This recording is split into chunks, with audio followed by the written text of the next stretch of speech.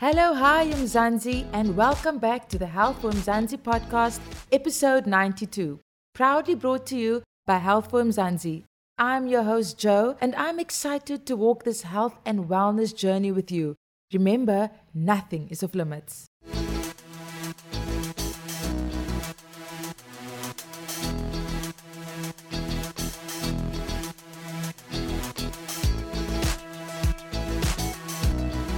Today's discussion is one of those hard topics, but yet a very real reality that some females have experienced.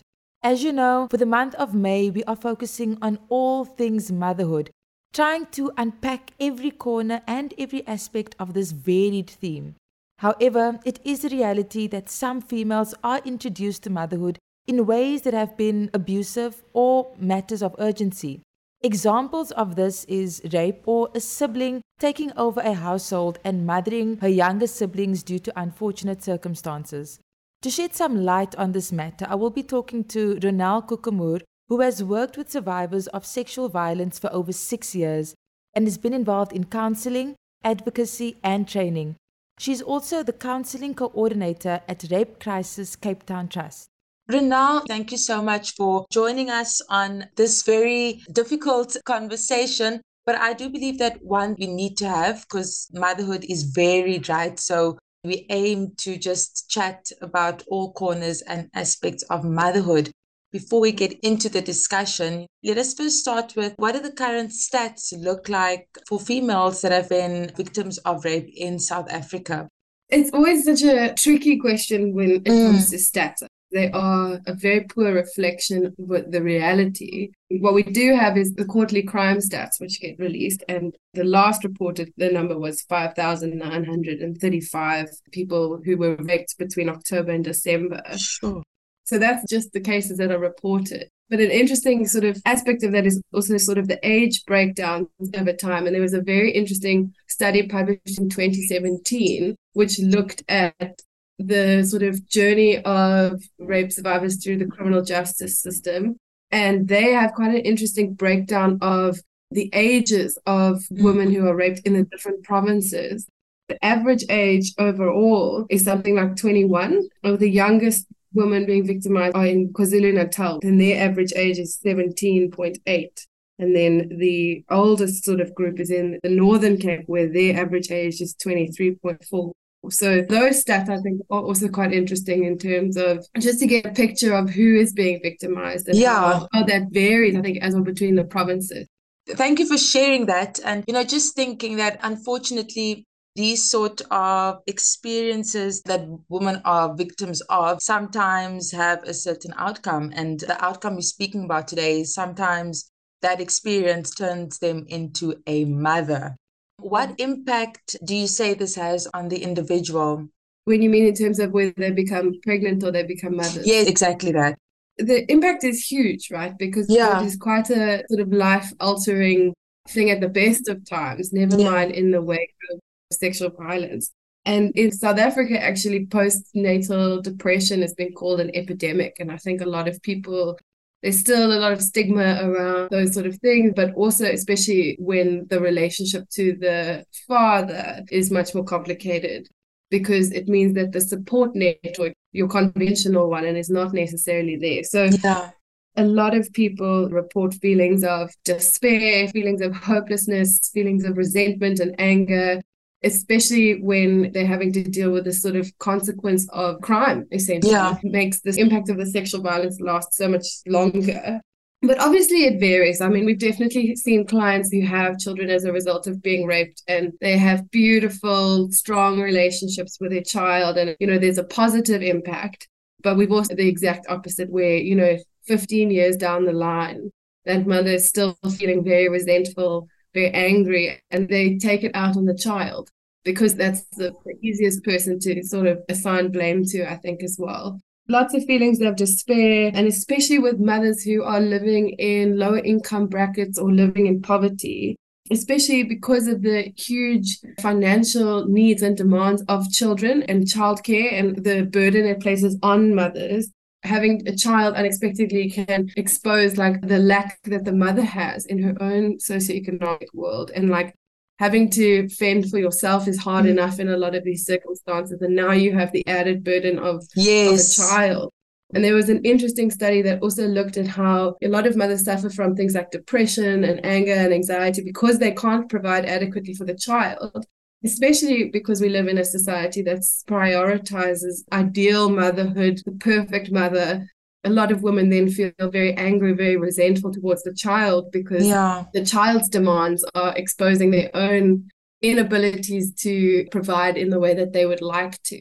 That was also an interesting sort of side effect. But the other, I think, important impact to discuss is especially when these mothers are very young, because if it's not sort of in a setting where the mother has peers of the same age, it can be a very isolating experience and very stigmatized as well with young mothers or teenagers, where they can't interact with their peers in the same way. Education gets halted, their entrance into the workforce gets halted. And those things can have like a structural social impacts, but I think for the psyche of the individual as well, it can be incredibly hard, especially when it is a pregnancy that's a result of sexual violence, because it's so unplanned. The agency of the mother is completely taken away. The feelings are so complex, and I think the experience is complex. And just mentioning the young mother, and you're saying, she's in a totally different stage than the rest of her peers, but she's also too young to, sit with an older woman. Now you're coming to terms with different dynamics, but you're also dealing with the pain that comes from the trauma of being a victim of rape. Exactly. And I think what we also see, which is interesting with motherhood, is that it can be an exciting time of reinvention for the individual as well, because they get this sort of new identity, this sort of new outlook on life, priority shifting. But then, that positive can also be overshadowed if you can't meet the needs adequately, or you are being stigmatized, or if you weren't looking forward to motherhood, or it wasn't something that you had in your plan at that stage as well. And I think it can be very triggering for survivors. Ronel, you spoke about certain emotions like anger and pain, despair. Obviously, these are all sort of, negative emotions, but I also think it's something that the mother probably has to go through. So is it okay? And how does one normalize feelings like this? Yes, it's absolutely okay to normalize. And I think normalizing is such a handy tool we have in our sort of therapist's toolkit in terms of sexual violence, trauma, and around these feelings, because I think especially with a subject like motherhood, there is such an ideal, a societal norm, conventions about what the perfect mother is like. I mean, if you look at on Instagram or TikTok, it's full of people's comments around, oh, are you breastfeeding for this long? Are you doing the natural birth? Very judgmental space. If you do something wrong, you're going to ruin this child's life forever, or you're a bad mother, or all these things. So I think there's so much pressure put on mothers at the best of times. Now you have pregnancy that is not the result of a healthy, happy sort of relationship. So it is important to normalize and to help women feel that they are not crazy, they are not nasty, they're not bad mothers just because they feel this way towards their child, towards their family, towards whoever. I think that's so important because it can help the mother's self-esteem so much. If they can see, actually, these feelings are quite normal. Or, it doesn't mean I hate my child. It doesn't mean I'm a bad mother, but sometimes I'm very angry. Or this isn't what I thought it was going to be. And I think that loss of not being a mother, that loss of being somebody who moves through the world sort of on their own terms all the time is also something that people don't talk about, because you're supposed to just be happy. But I think when we normalize these feelings, it's important to also not take away how hard it is to go through, because I think normalizing is super helpful in terms of helping people feel like they're not alone and that they're not crazy. It can also be sort of a way to be like, well, it's normal, so why are you so worried about it? But it is so hard to go through these emotions and these feelings and to feel inadequate, I think, as well. And it's important to normalize without minimizing the emotional distress that the mother is going through.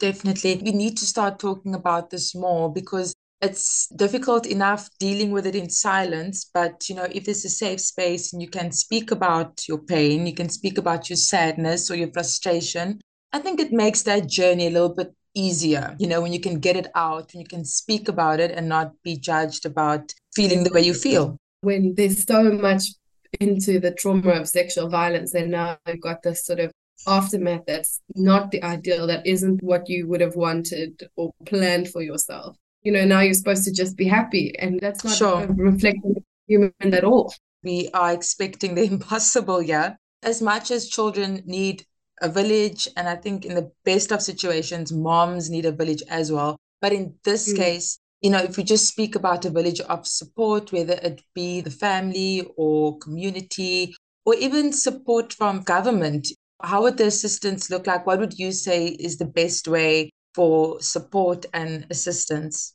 It's so tricky. I think having open conversations about it and having civil society organizations that talk about motherhood, that talk about parenting, and that are also involved in legislation and monitoring how policy is working in practice, because we have beautiful policies, beautiful laws in terms of motherhood in certain ways and reproductive justice, but they are very seldom implemented in the way that they are written. And I think the government's role is to sort of adhere to those guidelines, but I think civil society's role to hold government accountable, but also to make services more accessible, especially in terms of labor and giving birth and things like that, or early childhood development. That's very concentrated in the urban areas and your big hospitals. And I think civil society should really be able to bring those services to, people all over the country and all different sort of areas and terrains. And I think that's sorely lacking.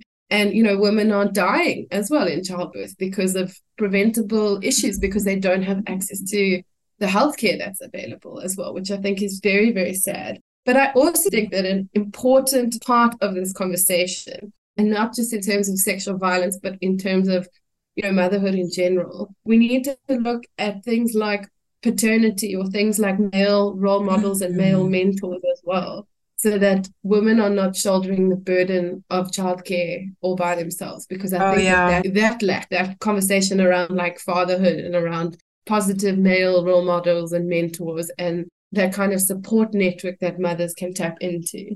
But I think another thing that's important is to have organizations that work with maternal mental health, because, often, especially with women who are in lower income situations, the idea of self-care, looking after yourself and your mental health is seen as sort of like a selfish, silly, it's not even on the list of things to do because you're looking after everybody else except yourself. Exactly. And then, and then you sit with all this undealt with sort of stuff. And of course you're going to struggle. Of course you're going to explode. So I think to be able to prioritize and normalize things like that as well is really, really important. And dealing with how strengthening relationships between children and mothers as well. Because, relationships between mother and child change over time. So it's important to also be able to have places like the Parent Center or family counselling or FAMSA, who work a lot with parent-child dynamics and things like that, so that they can give women support and training and ideas about healthy boundaries and childcare and things like that. Because a lot of people, they don't even know what to ask. And I think you have to deal with it on a case-to-case basis. It's not something that you can also just prescribe for a mother that's kind of been a victim. Ronel, you also just spoke about there are certain examples and cases of, that the mother becomes or became a mother even as a result of rape, but it can be a successful story. It can be a story of hope. So would you say that, one can learn over time, or someone can train this female to be a mother? Is it something that can be learned? Definitely. I wish that we had more questions like that because I think it's such a taken for granted skill that it's sort of like just by virtue of the fact that you give birth or that you were pregnant, you know how to. Even if you look at like the adoption processes in South Africa, it's very rigorous. It's not an easy process to get on that list. You're not sort of home free. You've got to go through a lot of checks. You've got your home, your work situation, even like culturally, like what kind of person are you? What is your mindset, like all of that. But we don't have those kinds of support, or we don't have anything that points, biological mothers in the right direction or in any direction really, especially if they don't have access to, your state-of-the-art resources or things like that. So you definitely, and I think we must normalize this idea that you can go for like motherhood training, or you can go for parental training, and that'll over time as well. And I think so many people have had to learn on the job, as it were, because a lot of children are unexpected, or they weren't planned. Yeah. And I think there are a lot of great organizations that prioritize, these kinds of things, because it's so important that people pay attention to their parenting styles. I mean, it's fascinating in counseling with sexual violence.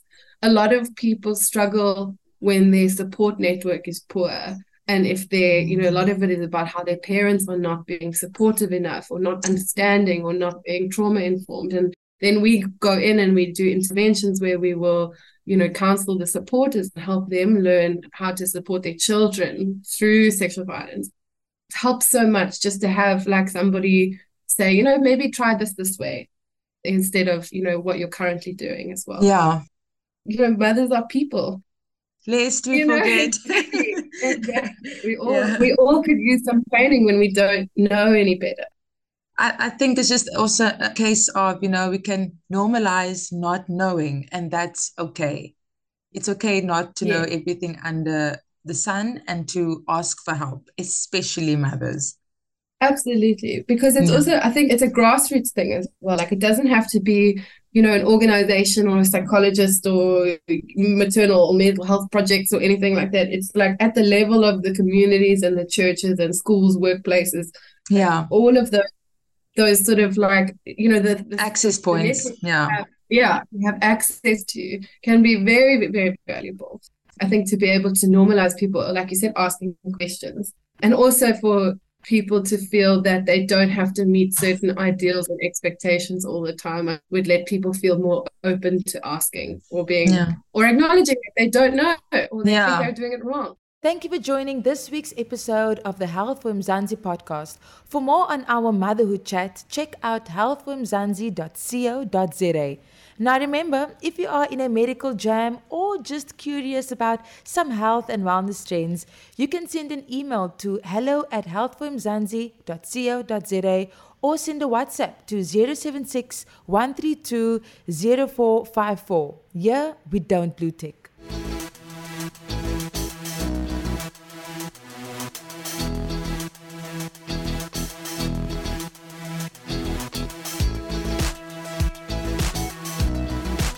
So there you have it, gals and guys. Sometimes we arrive at spaces in our lives through trying journeys. So let us always try and show kindness and aim to create safe spaces whereby all, especially mothers, can thrive and feel safe. Till next time, keep well and stay healthy. Signing out, your girl Jo.